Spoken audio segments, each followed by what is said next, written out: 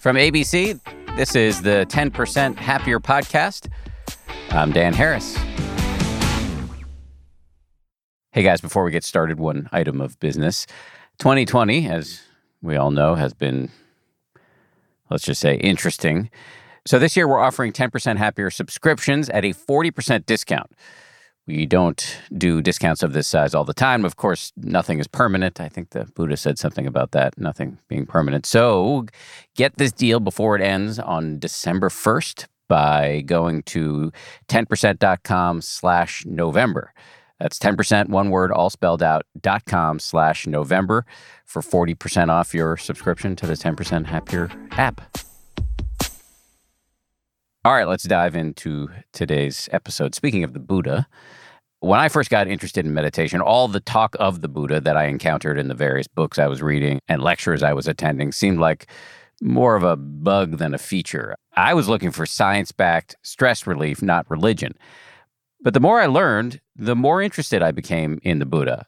He was, after all, not a god or a prophet. He was, based on the available evidence at least, a mortal man who made no claims about the creation of the universe. In fact, to the extent that he did make metaphysical claims, he explicitly told people, don't believe anything just because I tell you.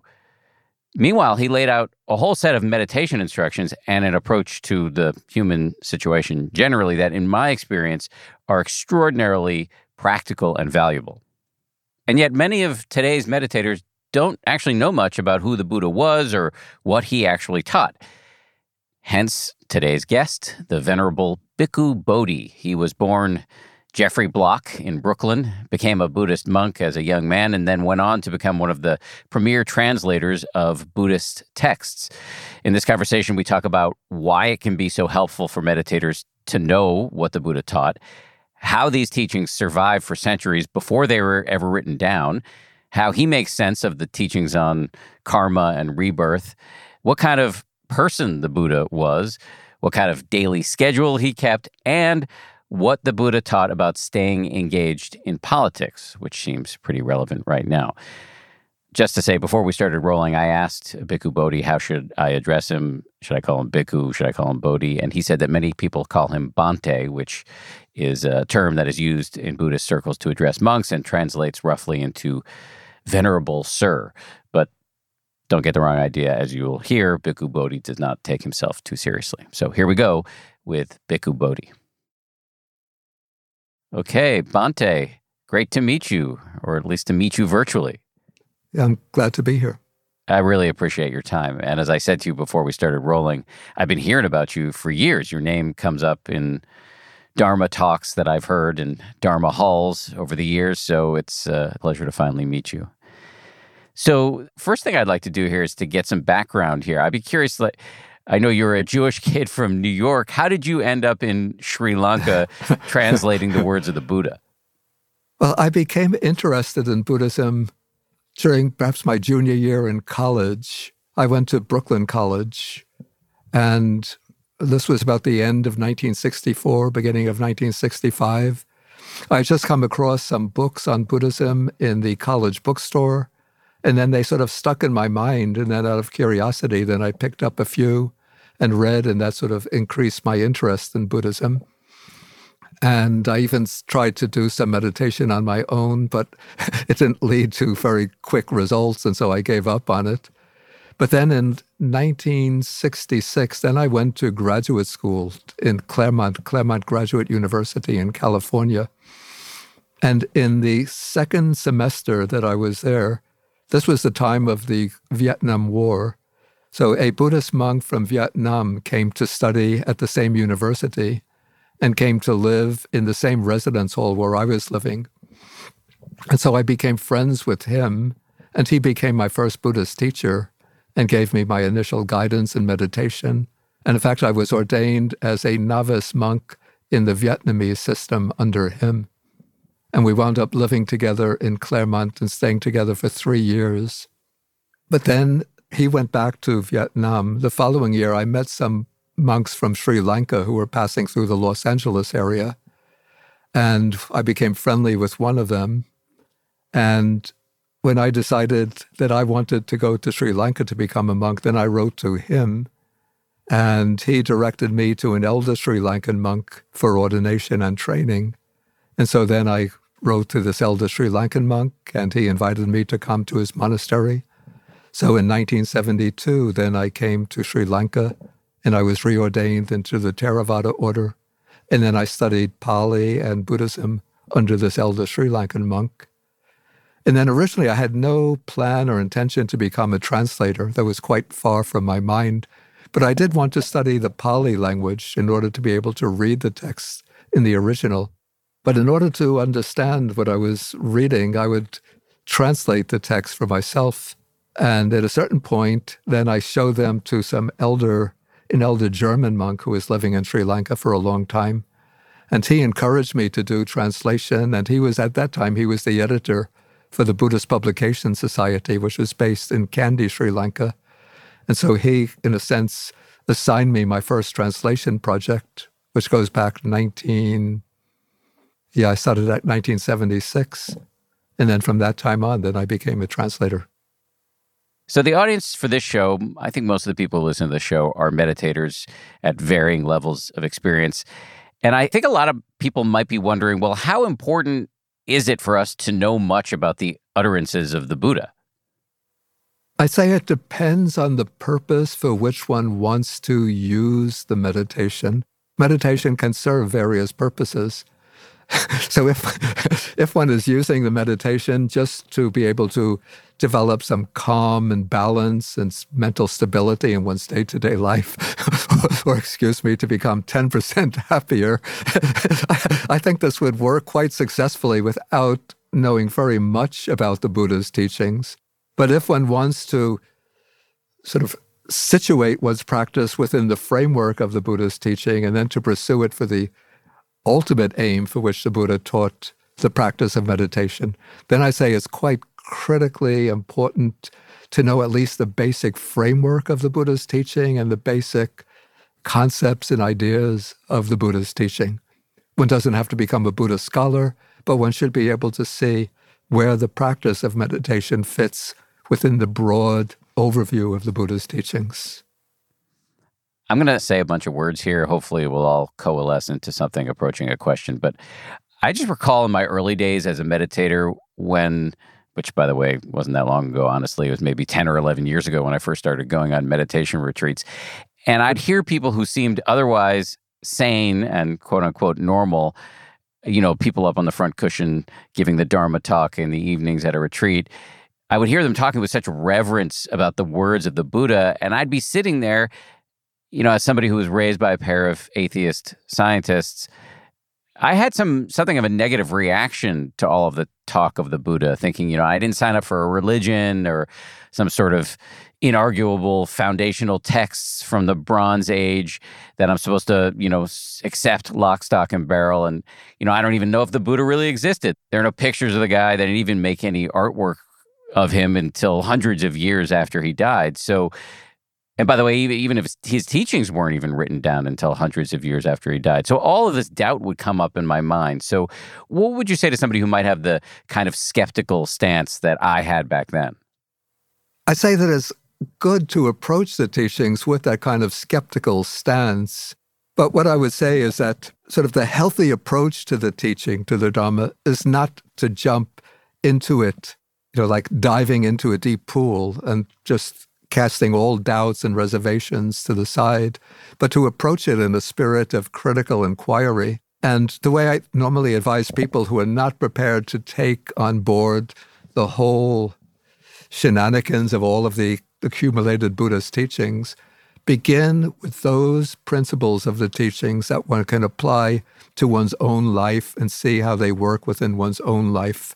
And what I find to be especially useful is the advice that the Buddha gave to these people, a group of people who are called the Kalamas, which is to see the quality of one's mind and the quality of one's life when one is repeatedly acting under the dominance of greed, hatred and anger, ignorance or delusion on the one side, and the quality of one's mind, the quality of one's life when one is acting in ways that are at least relatively free from the grip of greed, hatred, and delusion. That is when one is practicing generosity, loving and compassionate concern for others, and making some attempt to gain a wise understanding of certain principles applicable to our lives. And so on that basis, one can then see that, or at least I hope one would see, that one's life becomes happier, more fulfilling, to the extent that one breaks free from the grip of greed, hatred, and delusion. And then one should have the confidence or trust that this practice that one undertakes, that the Buddha teaches, will lead one to increasingly attenuate the dominance of greed, hatred, and delusion over one's mind, to a point where those qualities or those states completely fall away, which is the state of liberation to which the Buddha points. And so one approaches it in a somewhat, what I call a spirit of critical inquiry, but not remaining stuck in a kind of rigid, persistent or insistent skepticism.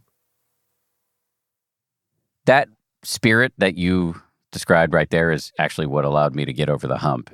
Because the Buddha, and you'll correct me here, but what I've heard is that the Buddha was said to have said that you shouldn't take everything or anything I'm saying on face value. You should try it out for yourself. So I never felt like I had to automatically subscribe to this notion of rebirth, when I've never seen any direct evidence for myself.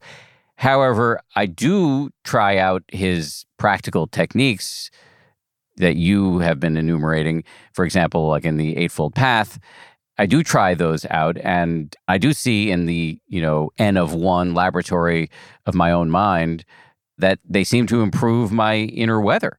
And of course, that leads to improving my relationships outside of my skull, and has sort of a virtuous cycle effect where as my relationships get better, my inner weather gets better, et cetera, et cetera. So that has gotten me from a position of sort of vague hostility vis-a-vis the Buddha to deep interest. But you mentioned liberation, so I want to talk about that because that's a big concept, and one of the things that I really got hung up on, and still, if I'm being honest, occasionally get hung up on to this day. So when the Buddha and the Buddhists generally talk about establishing mindfulness in a variety of ways, that generating a kind of self-awareness that allows us to be less yanked around by our emotions, I'm on board for that. But he's also explicitly and repeatedly saying that this train has a destination, and it's called liberation, otherwise known as enlightenment. So what exactly is he promising when he talks about liberation? Yeah, what I would say is that maybe there are two stages or two dimensions to liberation, and they're sort of causally connected. And to understand the concept of liberation, we do have to, at this point, bring in the idea of rebirth.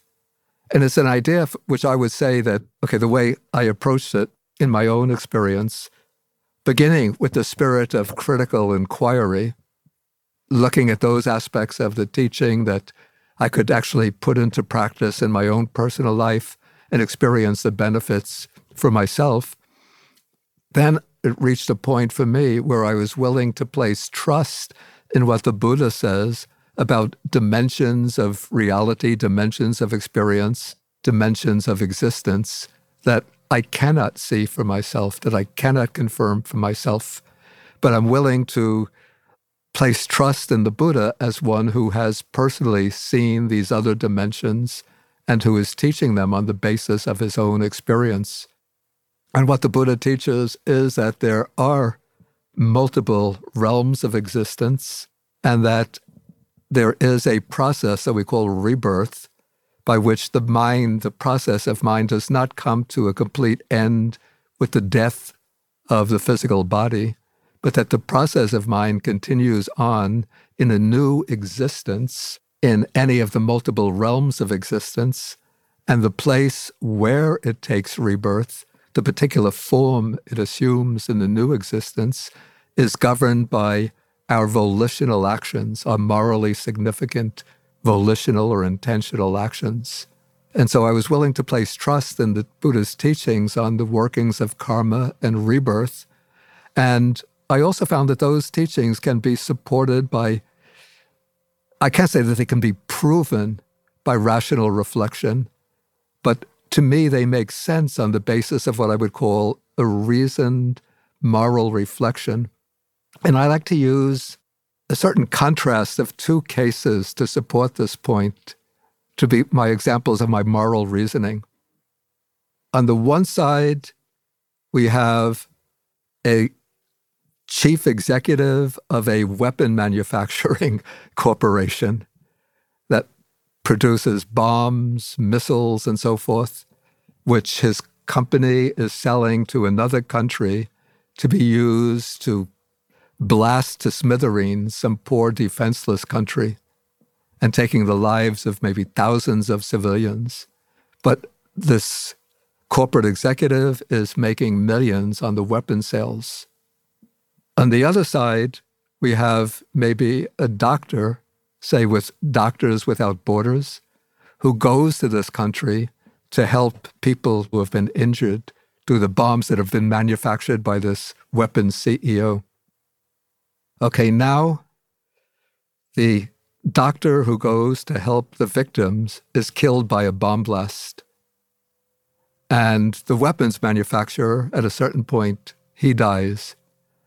Okay, if there is no continuation of life beyond this present one, no continuation of consciousness in any form, no operation of a moral law operating below the threshold of perception, then when the self-sacrificing doctor and the weapons manufacturer die, for both of them, it's game over.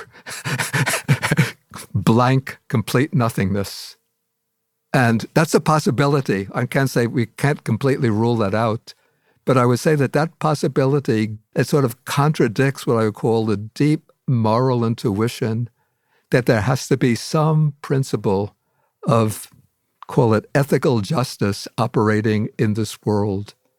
A law of moral justice that ensures that our intentional deeds bring about their appropriate retribution in some form. And so that law that connects our intentional deeds with the consequences that we reap is the law of karma. And one aspect of the working of the law of karma is that our intentional actions govern the rebirth process, propelling the stream of consciousness into a new existence, in which, in that new existence, we then reap the results, the consequences of the morally significant intentional deeds that we perform in this life. So ensuring that the weapons manufacturer who thrives through the production and sale of the weapons will meet the consequences of his actions, and that the self-sacrificing doctor will meet good retribution in the future. Okay, so that is some reasoning that I rely upon to justify the teaching of rebirth. There are, I would also say, empirical cases which have been studied and investigated by a few courageous and maybe non-orthodox researchers. Perhaps you're familiar with some of this research? Yeah, there's some kid who was said to have been born reciting ancient verse or something like that. Yeah, I knew him in Sri Lanka. Everybody refers to him as a kid, but now he must be in his early 50s. But there's a lot of research that was done by a professor at the University of Virginia, Professor Ian Stevenson, who published about 5 volumes of his studies of reported rebirth cases. And his work is being continued by another professor called Jim Tucker. I think he's also at the University of Virginia.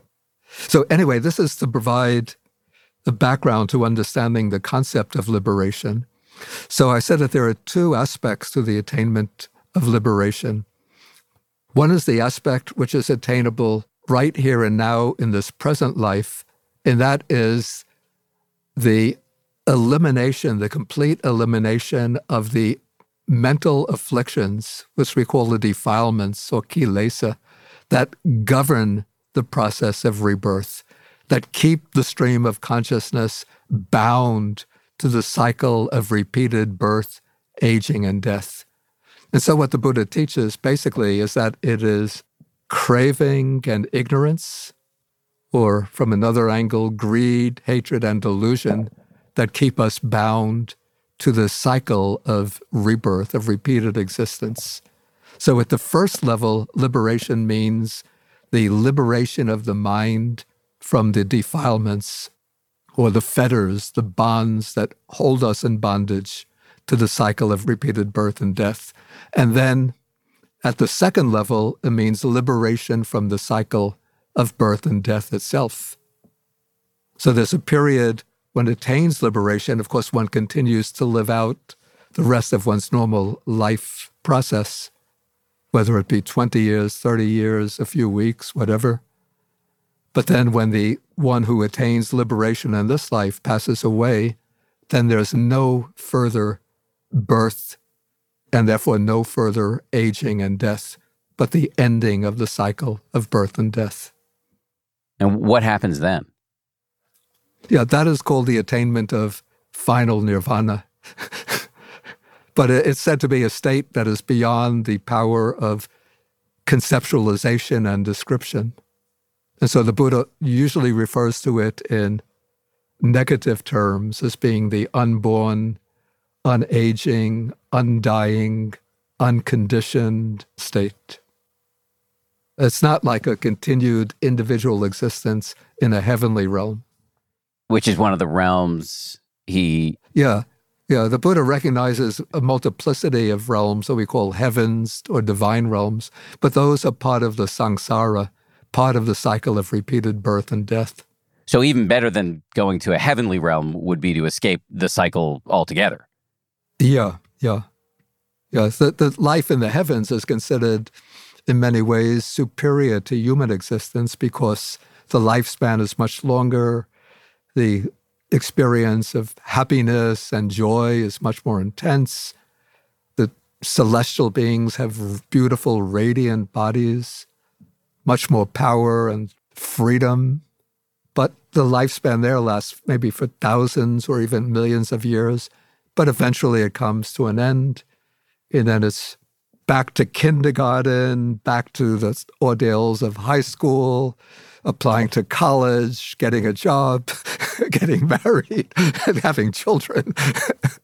Starts all over again. Okay, so I'm going to try to channel. I often joke that I have this magical ability that I don't actually have, to channel the thoughts of my audience.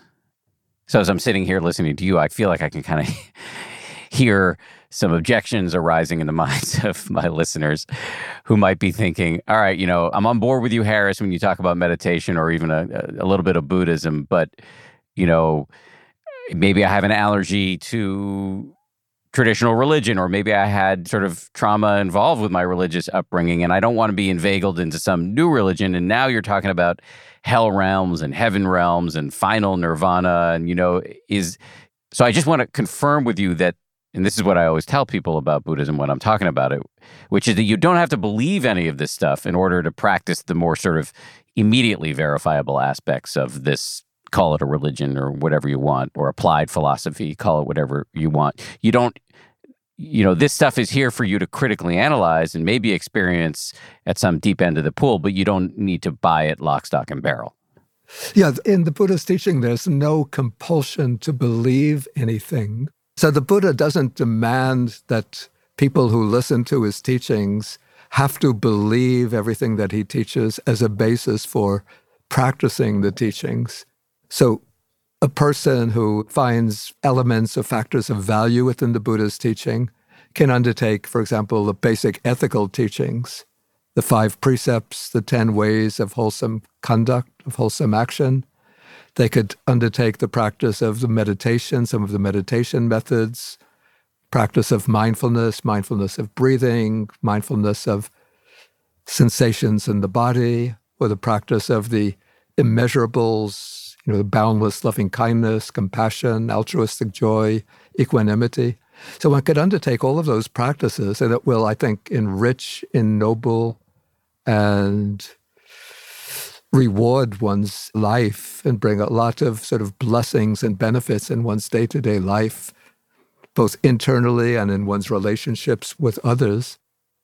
But what I would say is that if a person aspires for the ultimate goal of the Buddha's teaching, then of course that ultimate goal only makes sense when it's seen against the background of these other principles that the Buddha teaches.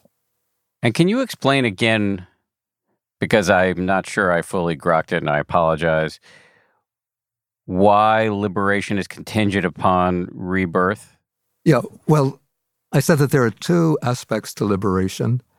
So the first is the liberation which is experienced here and now in this life, and that is the complete and irreversible liberation of the mind from the qualities or states that we call defilements, greed, hatred, and delusion, or from another angle called ignorance and craving. So that is the liberation experienced here and now in this life itself. And that is the sort of preliminary or precursor for the ultimate final liberation, which is the end of the cycle of repeated birth and death, the end of samsara. Samsara is the wandering on in birth and death. And so aspiring for the liberation from samsara, for liberation from the cycle of birth and death, it seems would only make sense if one accepts that we are living within this framework of samsara, within this condition of being bound to a cycle of repeated birth and death. But couldn't one master meditator, an adept, attain, uproot greed, hatred, and delusion without ever buying into the metaphysics of it? Is that not possible? I don't know what's possible and what's impossible. But, okay, in my understanding, there are different degrees in overcoming these defilements of greed, hatred, and delusion. And so one could, I would say, it's probably possible to overcome them provisionally or temporarily without buying into the framework of karma and rebirth. And so through particular types of meditation practice, one could develop states of mind in which those qualities, greed, hate, and delusion, don't invade and dominate the mind. But whether one could actually uproot them at the most fundamental level so that there's not even a trace or a latent disposition towards them in the mind without situating one's practice within the framework of the understanding of karma and rebirth, to me it doesn't seem feasible, though I don't want to make a judgment and say it's impossible. But I just don't see that it would require such a determined effort that I don't know if a person would have that effort unless they saw the need to break free from the cycle of birth and death. I won't make you the referee of enlightenment, but I appreciate the answer. Let me back up now to the Buddha's teachings. Just having imbibed a certain amount of Buddhism over the years, it seems reasonably supportable that the Buddha was a mortal who trod the earth 2,600 years ago and said a lot of stuff to a lot of people. In what form did he leave behind his teachings? Because I know it wasn't written down. So where are we getting all of this from? Okay, the Buddha lived and taught for a period from his enlightenment in the age of 35 to his passing away, the age of 80. So for a period of 45 years, he traveled over the Ganges plain in northeast India teaching. And there would have been probably companies of monks and perhaps nuns as well who specialized in learning the teachings by memory. Because at this time in India, it was considered in a way sacrosanct to write down spiritual teachings.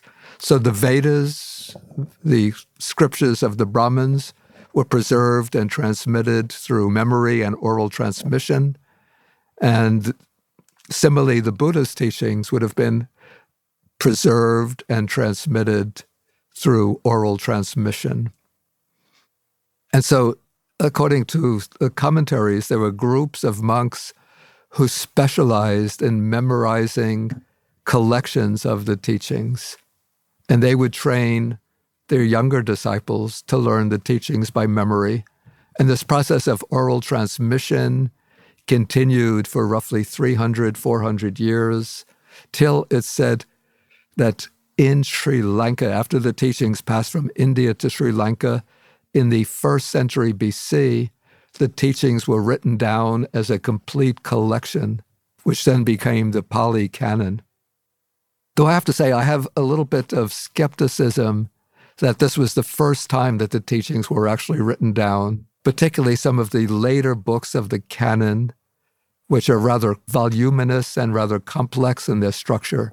It seems to me very likely that those texts were written down and preserved in written form, though it might have been in Sri Lanka in the 1st century BC that an entire canonical collection was prepared. And what are the parts of the canon? Yeah, so within the Theravada or Pali tradition, the tradition that uses the Pali language, we divide the canonical texts into 3 major groups. One is called the Vinaya, which is the book of discipline, primarily monastic discipline, the rules and regulations governing the monastic order. Then the second major part is the Sutta Pitaka, which is the collection of the Buddha's discourses. And then the third part is called the Abhidharma Pitaka, which is a collection of sort of philosophical treatises that are attempts at systematizing the Buddha's teachings. But for a person who just wants to become acquainted with the Buddha's teachings as the most direct way, then the division of the canon that would be of most concern to them is the Sutta Pitaka, the collection of discourses. And these are discourses, were essentially speeches that the Buddha gave as he traveled around the Ganges plain. Yeah. And they were recorded inside the mind of his cousin, Ananda, who was his assistant. Well, Ananda is said to be the one that received all of the teachings, though it could have been when the Buddha spoke to others and Ananda wasn't present, then others would have reported the teachings that they heard to Ananda.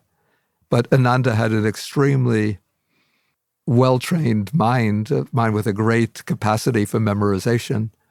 And so he was the one who preserved all of the teachings in his memory and then recited them at the first Buddhist council. The first Buddhist council being a meeting of that was held, as said, with monks several months after the Buddha passed away to collect and record his teachings for posterity. So within the Sutta Nikaya, is that what it's the Sutta? Well, we call it the Sutta Pitaka, literally the basket of the discourses. Okay, so within the basket of the discourses, there's further division within there. Yeah. So the Sutta Pitaka is then divided into 5 collections, 5 subordinate collections. And so we have what are called the long discourses, in Pali Digha Nikaya, then the middle-length discourses. So those 2 collections use length as a distinguishing factor. Then the next 2 major collections are generally shorter discourses, but organized differently. One is the Samyutta Nikaya, which groups discourses together primarily on the basis of topic or theme.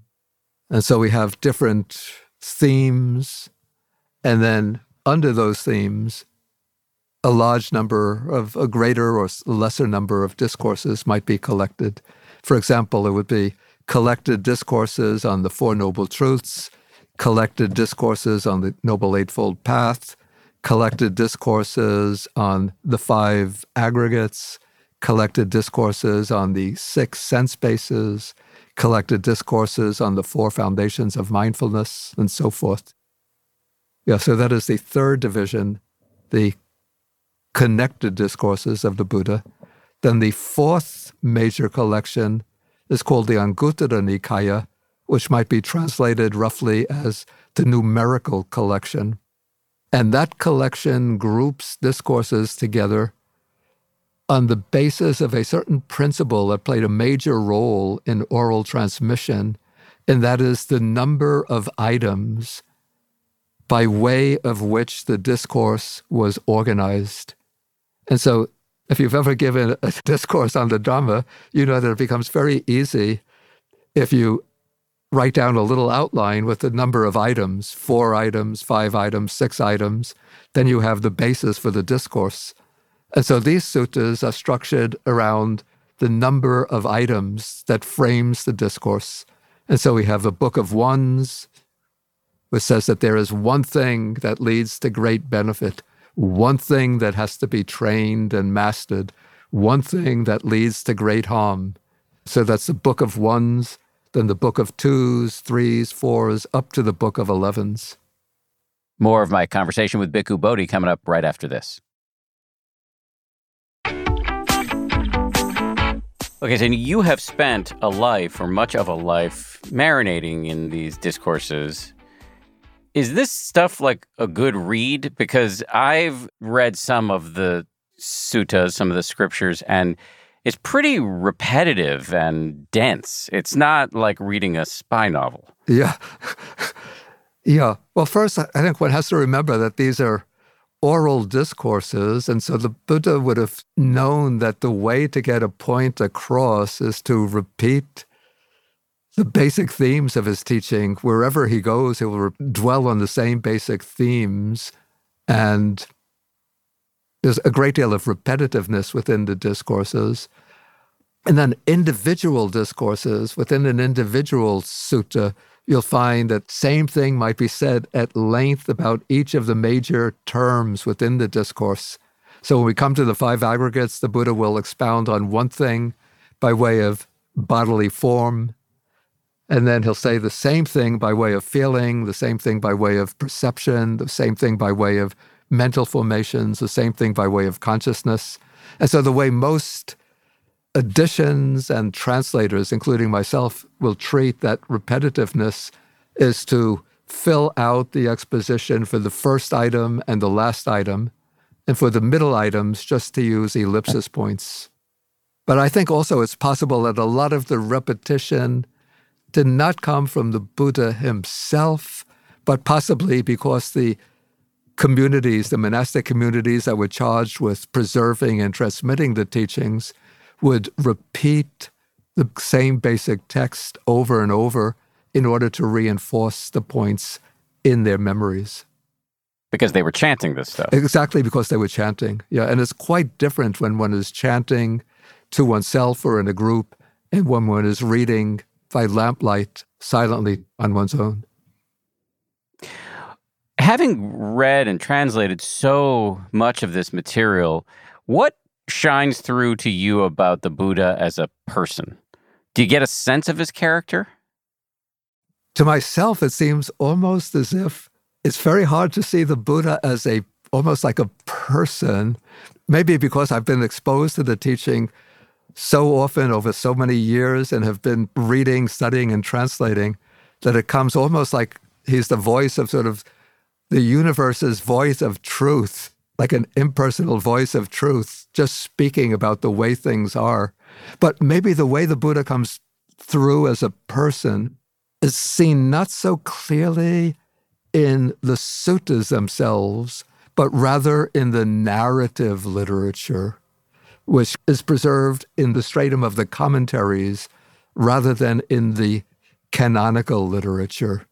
And there what strikes me is sort of in the background is always, I would say, the Buddha's great compassion and his wish to be able to meet people where they are and teach them and elevate them and instruct them by way of their own dispositions, their own life situations, their own modes of understanding.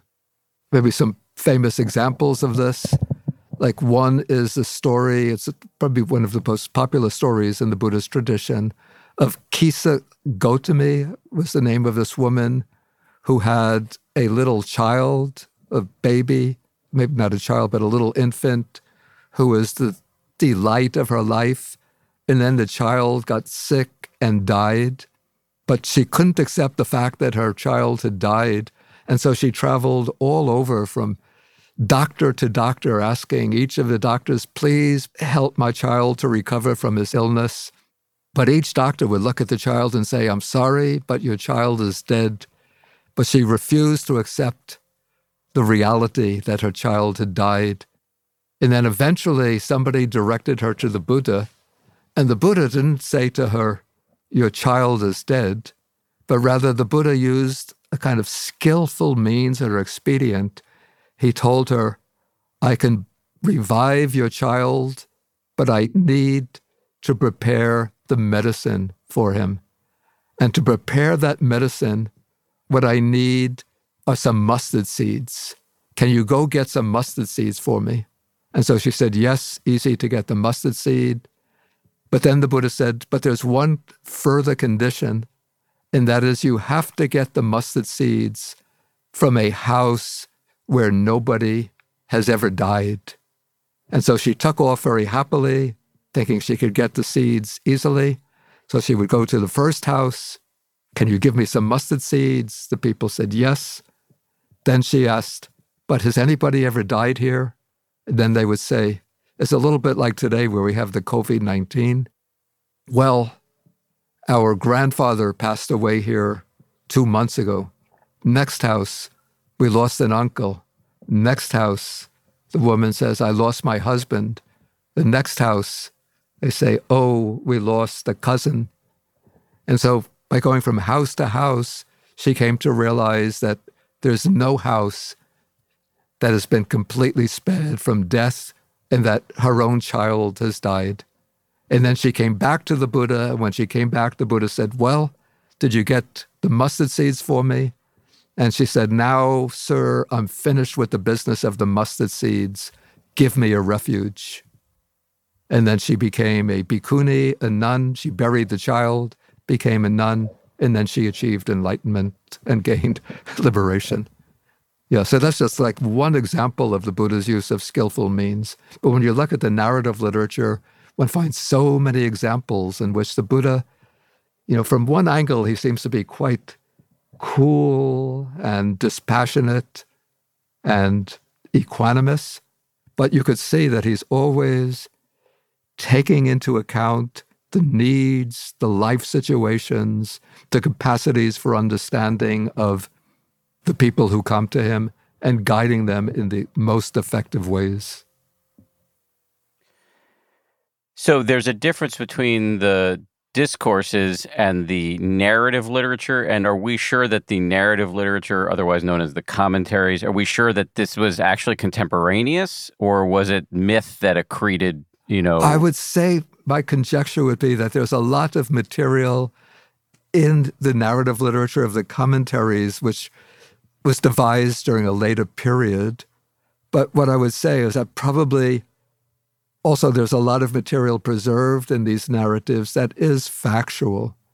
And in any case, even if we don't take all of these stories at face value as being historical truths, but they illuminate the way the tradition looked at the Buddha's capacity for teaching, the particular methodology that the Buddha used, that he would adjust and adapt the teaching to the needs and capacities of the people he was instructing.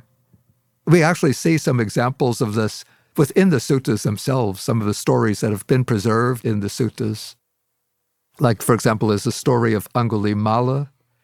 Angulimala was what we would call today a serial killer who would kill people just at random and cut off their fingers.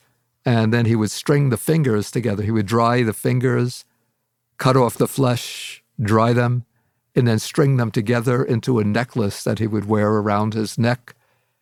And finally, he came across the Buddha and thought that he could kill the Buddha and cut off his finger. But the Buddha used some of his psychic powers to prevent Angulimala from catching up to him, till Angulimala then came to realize that the Buddha had come to him out of compassion for him in order to direct him away from this self-destructive way of life and to transform him.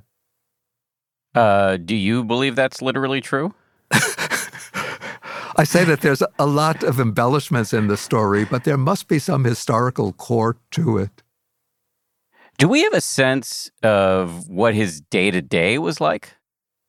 Again, this comes in the commentaries. The commentary provides a kind of daily schedule or the normal schedule for the Buddha. So the way the schedule is laid out in the commentary, after waking up, the Buddha will enter into a meditative attainment called the meditation of great compassion in which he spreads the web or the rays of his compassion over the world. Then he would arouse this supernormal vision to look out to see whether there were any people within the range of his residence that needed his help. And if there was such people, then he would make it a point to go to them in the course of the day. Okay, so then when morning comes, when daylight comes, then unless people are bringing the meal to the monastery, he would go out on his alms round to collect the food, which was the normal practice during that period. Sometimes he would go alone, sometimes with a group of monks. Then he would come back, take the meal. After the meal, he would give some instructions to the monks, some exhortation. Then he would take a little rest. Then in the afternoon, he would give some further instructions to the monks, or he would spend some time in meditation. And if there was a need, then he would go to the town or village to give instructions to people. Then usually in the late afternoon, early evening, if he was at a major monastic center, then people would come to the monastery to listen to a discourse on the Dharma. Then after the discourse, the people would go home. He would spend another period in meditation. Then towards the later part of the night, then he would give some further instructions and guidance to the monks. Then everybody would go off. They would go off to their own huts and cottages for their own practice. And then when everything quiets down, late in the night, then it's said that the devas, these would be the beings from the heavenly realms, that they would come to the Buddha's presence to ask questions. And then the Buddha would give instructions to the devas, to the deities. And then late at night, then the Buddha would spend some more time in meditation and then lie down and sleep only for about 3 hours at night. And then he would be up again the next morning. So that would be roughly the daily routine. You know, when I asked about his character, you talked about his compassion and his tailoring of his teaching to the audience. But if memory serves, there were some times where he got a little annoyed, where he would, I remember some quotes from somebody asked him a question and he said, "Ignorant man, X, Y, and Z," or I've heard stories of him, not liking it when he had a rock in his shoe, or going off and meditating, on his own because the monks were annoying. So is it true that he had the capacity to get into a bit of a bad mood? If one takes sort of the orthodox standpoint on the Buddha, well, we have to say that in those situations, he is not being inundated by ill will or by anger or by displeasure, but he's speaking in disagreeable ways to that monk as a way of correcting that monk, or sort of waking him up from his negligence or from his obstinacy. I don't remember any place where he would have gotten a rock in his shoe, because it seemed that the Buddha didn't wear shoes, or I don't even think he wore sandals. But he did get wounded by a splinter. And he did speak in ways that seem harshly to us, to his cousin, who is a monk named Devadatta, who was ambitious and tried to overthrow the Buddha in order to get control of the monastic order for himself. So the language does seem, to us, it seems rather harsh. But, looking at it from the way we understand the Buddha, it would not have been motivated by ill will.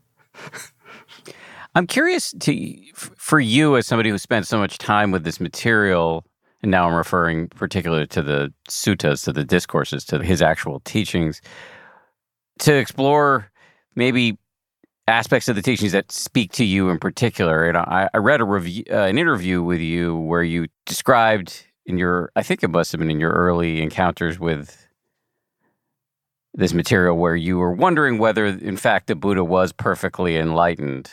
And then you came across an area of the teachings where he was talking about lay life. He was giving instructions to regular people. And you thought that was particularly impressive. Yeah, that is so, because initially sort of what attracted me to the Buddha's teachings were the very deep philosophical teachings that go against the grain of our ordinary way of understanding things, like the Buddha's teaching of anatta, non-self, the absence of any substantial, independently existent ego entity, the teaching of dependent origination, that phenomena arise in a network of causes and conditions, which sort of overthrows the notion of self-subsistent substances. So those were the initial teachings and the practices of the deep meditative states.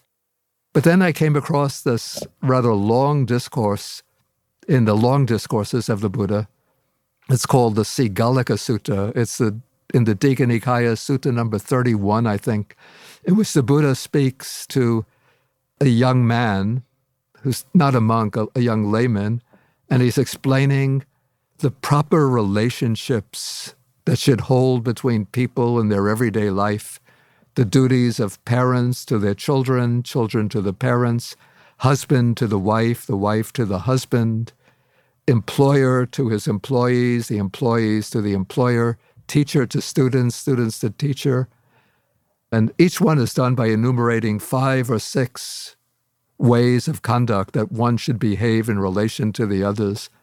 And this made a very, very strong impression on me that somebody who has reached like the highest levels of meditative realization, the deepest philosophical insights into the nature of existence, could still have such a thorough, clear, and morally uplifting understanding of the kind of ways of conduct that should unite people in their everyday lives in the context of a general society.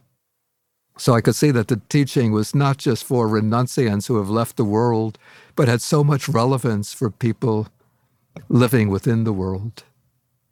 And particularly in our own time, in our own age, when there's so much emphasis is on competition, coming out on top, besting the other person. But these principles that the Buddha lays down are intended to promote kindness, generosity, harmony, and mutual respect among people. You mentioned anatta, or not self, which is one of the, for many people, sort of one of the trickiest aspects of Buddhism. What exactly, and maybe this is going to be like it's going to seem simple to pose this question and maybe be just basically impossible to answer without 17 hours, but is there a way to describe to lay people what exactly the Buddha was talking about when he argued that we aren't, I think you said before, like self-sufficient ego entities? Yeah. Okay, well, I say like one of the primary manifestations of ignorance or delusion in the mind is the notion, which is often unarticulated, but just sort of resting in the background as a tacit assumption that underlies so much of our thinking and conduct. The idea that at the core of our being, there is an independent, self-subsistent entity, lasting, substantial, enduring entity, which we identify as myself, what I truly am. And what the Buddha teaches is that idea of a enduring self, a self-subsistent entity, an independently existent entity, is a delusion. And when we look at our experience, and that idea of the self, it seems to be a knower behind the acts of knowledge, an experiencer behind our experience, an agent behind our actions, a subject behind our feelings and perceptions.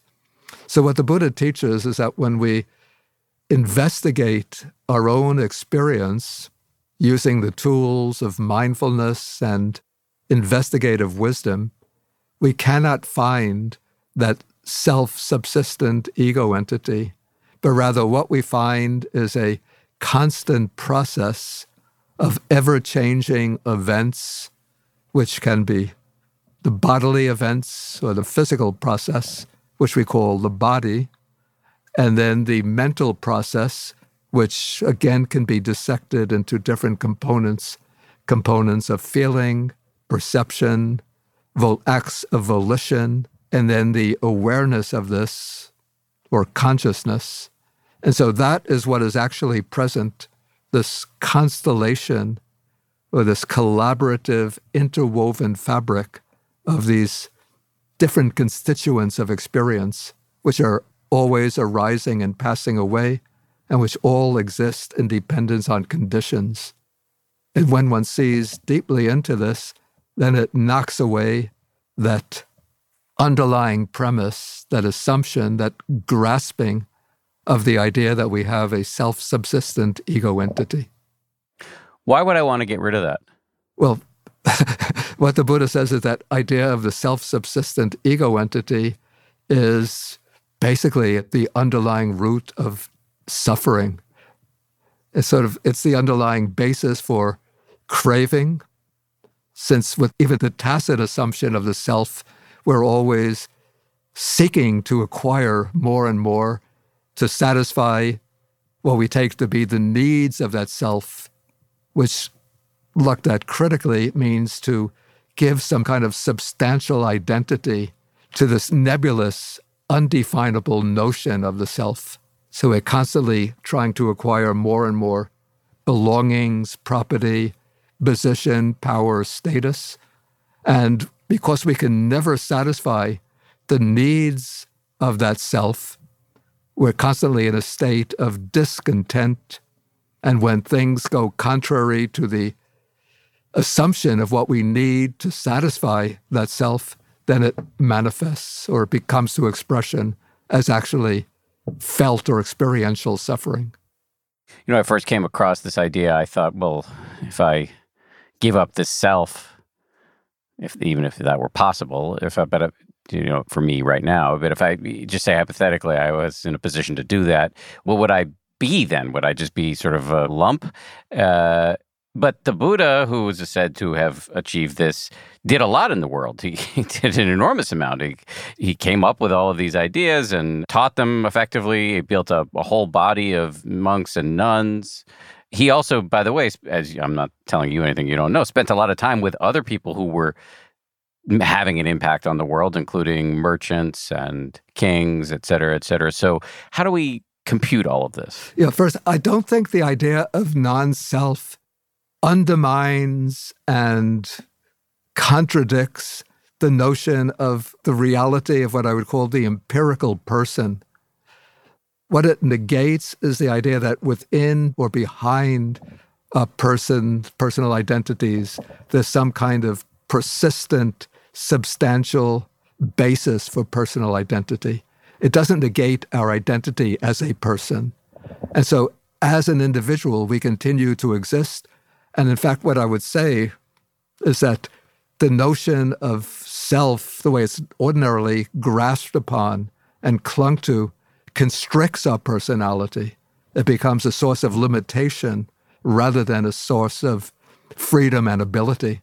And so when that notion of the grasping of I and mine is eliminated from the mind, then many of the deep potentials of the mind come to flowering and fulfillment. And so then one becomes much freer to realize one's own deeper potentialities, the potentialities of that non-self. Joseph Goldstein sent me, the great meditation teacher, Joseph Goldstein. Yeah, I know Joseph. Recently, who, I'm sure you do. He's my teacher, and he sent me a line from a poem that he came across recently, and I think the line was something to the effect of, "I'm tired of walking around pretending to be me." Mm-hmm. And so, as I understand it, the way Buddhists talk about this paradox is that on the relative level, on the level of the day-to-day, you do exist, of course. Yeah, definitely. Yeah. But on the ultimate level, if you really look in a careful, sustained way at the activity of your mind, you will see there's nobody home. Instead, it's the interplay of the aggregates that you've referenced, the various constituent parts of our experience, which when blended and blurred together, make it seem like we're in a solid movie. But in fact, if you can look carefully enough, you'll see it's 24 frames moving at a high rate of speed. Exactly, yeah. So one last aspect I want to ask you about, we're doing this interview in the days after, I don't know if you know this, but there was a presidential campaign in the United States of America recently. I'm kidding. Of course, you do know that. You and I are talking in its aftermath. And something I hear a lot from listeners to this show is, don't pollute my beautiful meditation practice with politics, Harris. Don't come on here talking about this stuff. I don't want to hear it. I come here for a refuge, et cetera, et cetera. And I'm continually sort of, hopefully gently and maybe sometimes effectively, trying to kind of push back against that a little bit. And what I know, which is limited, about the Buddha's life was that he was engaged in the great events of his day. Yeah. And what I know about your life is that you are engaged in the events of our day. So could you say something about all of that? Yeah, this was another thing that struck me in the early days when I became acquainted with the Buddha's teachings, was that even though he was a monk who had withdrawn from the world and taught monastics who had also renounced the world, but he continued to look back at the world and gave advice not only to lay people living their day-to-day lives within the context of a family and community, but he also gave advice to rulers, to kings, on the appropriate way to govern their realms, and established a model of kingship which could serve as an ideal towards which kings should aspire. Because in the Buddha's time, in the major states of northern India, monarchical model of governance was coming into dominance. And so there were two powerful states, the states of Kosala and the state of Magadha. And so the Buddha established a model of what he called the wheel-turning monarch, the Raja Chakravarti, whose rule is justified not on the basis of his own power and authority, but he has to rule in accordance with the Dhamma. The Dhamma understood not as the Buddha's philosophical teachings, but as a law, an impersonal universal law of righteousness, goodness, and truth. And so the ruler has to rule for the benefit of all within his realm. It said, even for the good and welfare of the birds and beasts. And then the Buddhist texts give more detailed principles according to which the ruler should rule. And one of the main principles laid down is that he should ensure that there is no poverty within his realm. And so if there are poor people, the ruler should give them the means by which they can emerge from poverty and earn a decent living to support themselves and their families. Okay, so this is some of the principles that I found within the Buddha's teaching.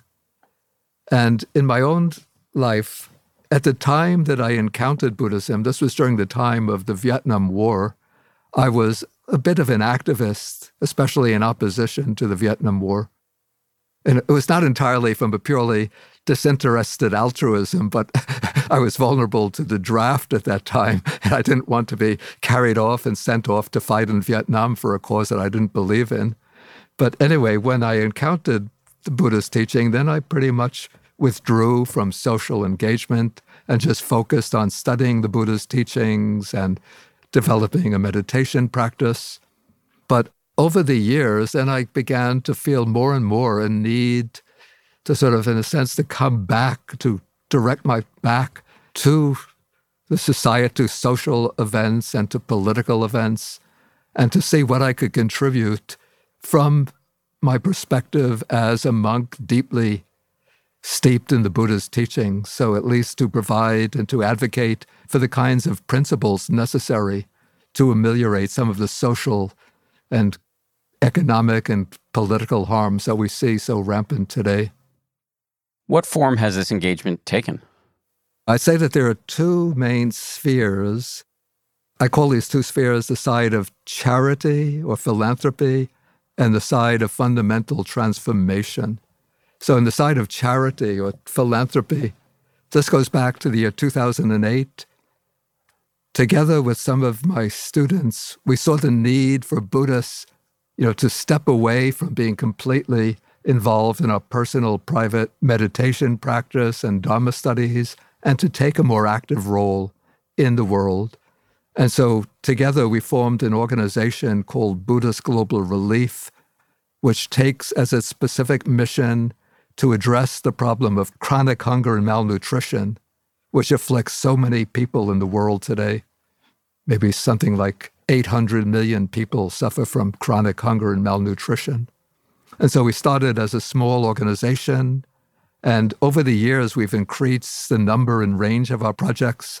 So now we have about 40 projects around the world that assist communities with the means to emerge from hunger and malnutrition, either through direct food aid, but also through addressing the roots, the underlying roots of hunger, which is poverty, and addressing poverty by providing girls the opportunity to go to school and complete their education, and providing women with the means to start livelihood projects to support their families.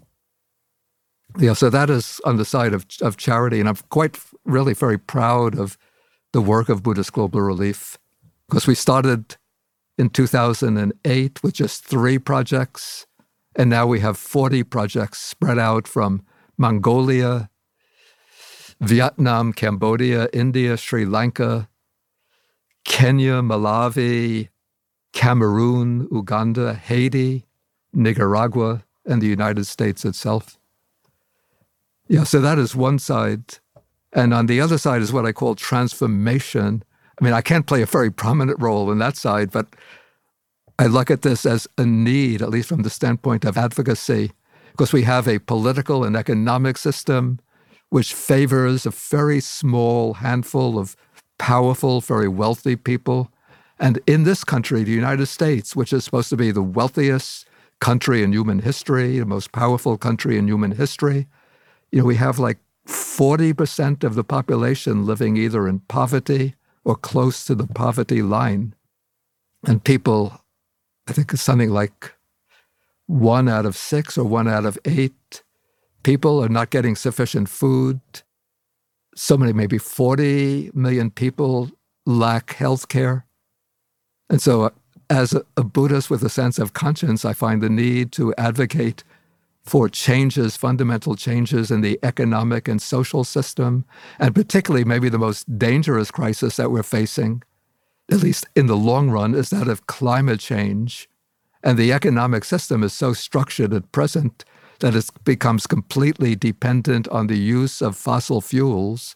And the administration has been just pursuing opening up more and more land for exploration and extraction for oil and natural gas, which is just going to drive the climate crisis over the brink to the point where the consequences will reverberate for centuries in the future. Just one last question on this. Do you ever struggle with, or do you have advice for staying engaged with the issues of our time without becoming dysregulated? Dysregulated? You mean losing one's balance of mind? Yeah, losing one's, getting out of touch with your capacity to be ethical, relapsing into sort of cruelty or so much anxiety that you're not functioning at your best, et cetera, et cetera. Well, I haven't found that in myself. I think maybe because my commitment to the meditation practice sort of keeps me anchored and grounded in some degree of reasonable calm and equanimity. Though I have to admit, sometimes when I see the things that are taking place, it does spur a kind of passion for change. But I would call this maybe a healthy kind of passion. I don't think that to behave ethically and to be committed to compassionate action, one always has to be very still and peaceful and tranquil. But one can come forward passionately and with determination and resolution, while still having enough oversight over the working of one's mind that one doesn't get overthrown by that kind of passion that arises. I know I said last question a couple of times, but I actually mean it now. If those of us who are interested in learning more about what the Buddha taught, given how voluminous the teachings are, where would you recommend we start to dip a toe in here? I say if one doesn't know anything about the Buddha's teachings and wants to just begin from scratch, there are probably numbers of books out that give basic introductions to the Buddha's teaching. The one that was most popular, even that goes back even to the late 1950s, was called What the Buddha Taught by a Sri Lankan monk named Walpula Rahula. So for many people, that has provided the first introduction to the fundamental teachings of the Buddha. There are probably many other books out there that deal with the basics of the teachings. I don't suggest beginning by going into the canonical texts, because one could easily get lost in those, but to begin with an expository book about Buddhism. And for a more scholarly approach, there is a book, but it's a scholarly approach, but it's not so densely academic that an ordinary person would be deterred by it. It's by Rupert Gayton, who's now the president of the Pali Text Society. I think it's called The Foundations of Buddhism. We'll provide links to these books in the show notes here for listeners. Bhante, it's been a pleasure to meet you, and I'm grateful to you for giving us so much time. Thank you so much. Okay, thank you. I was glad to participate in this discussion. Big thanks to Bhikkhu Bodhi, and big thanks as well to the folks who worked so hard to put this show together. Samuel Johns is our senior producer. DJ Kashmir is our producer. Jules Dodson is our AP. Our sound designer is Matt Boynton from Ultraviolet Audio. Maria Wortel is our production coordinator. We get a ton of massively helpful input from TPH colleagues such as Jen Poyant, Nick Toby, Ben Rubin, and Liz Levin. And finally, as always, big thank you to my ABC News comrades, Ryan Kessler and Josh Cohan. We'll see you all on Wednesday with a fresh episode.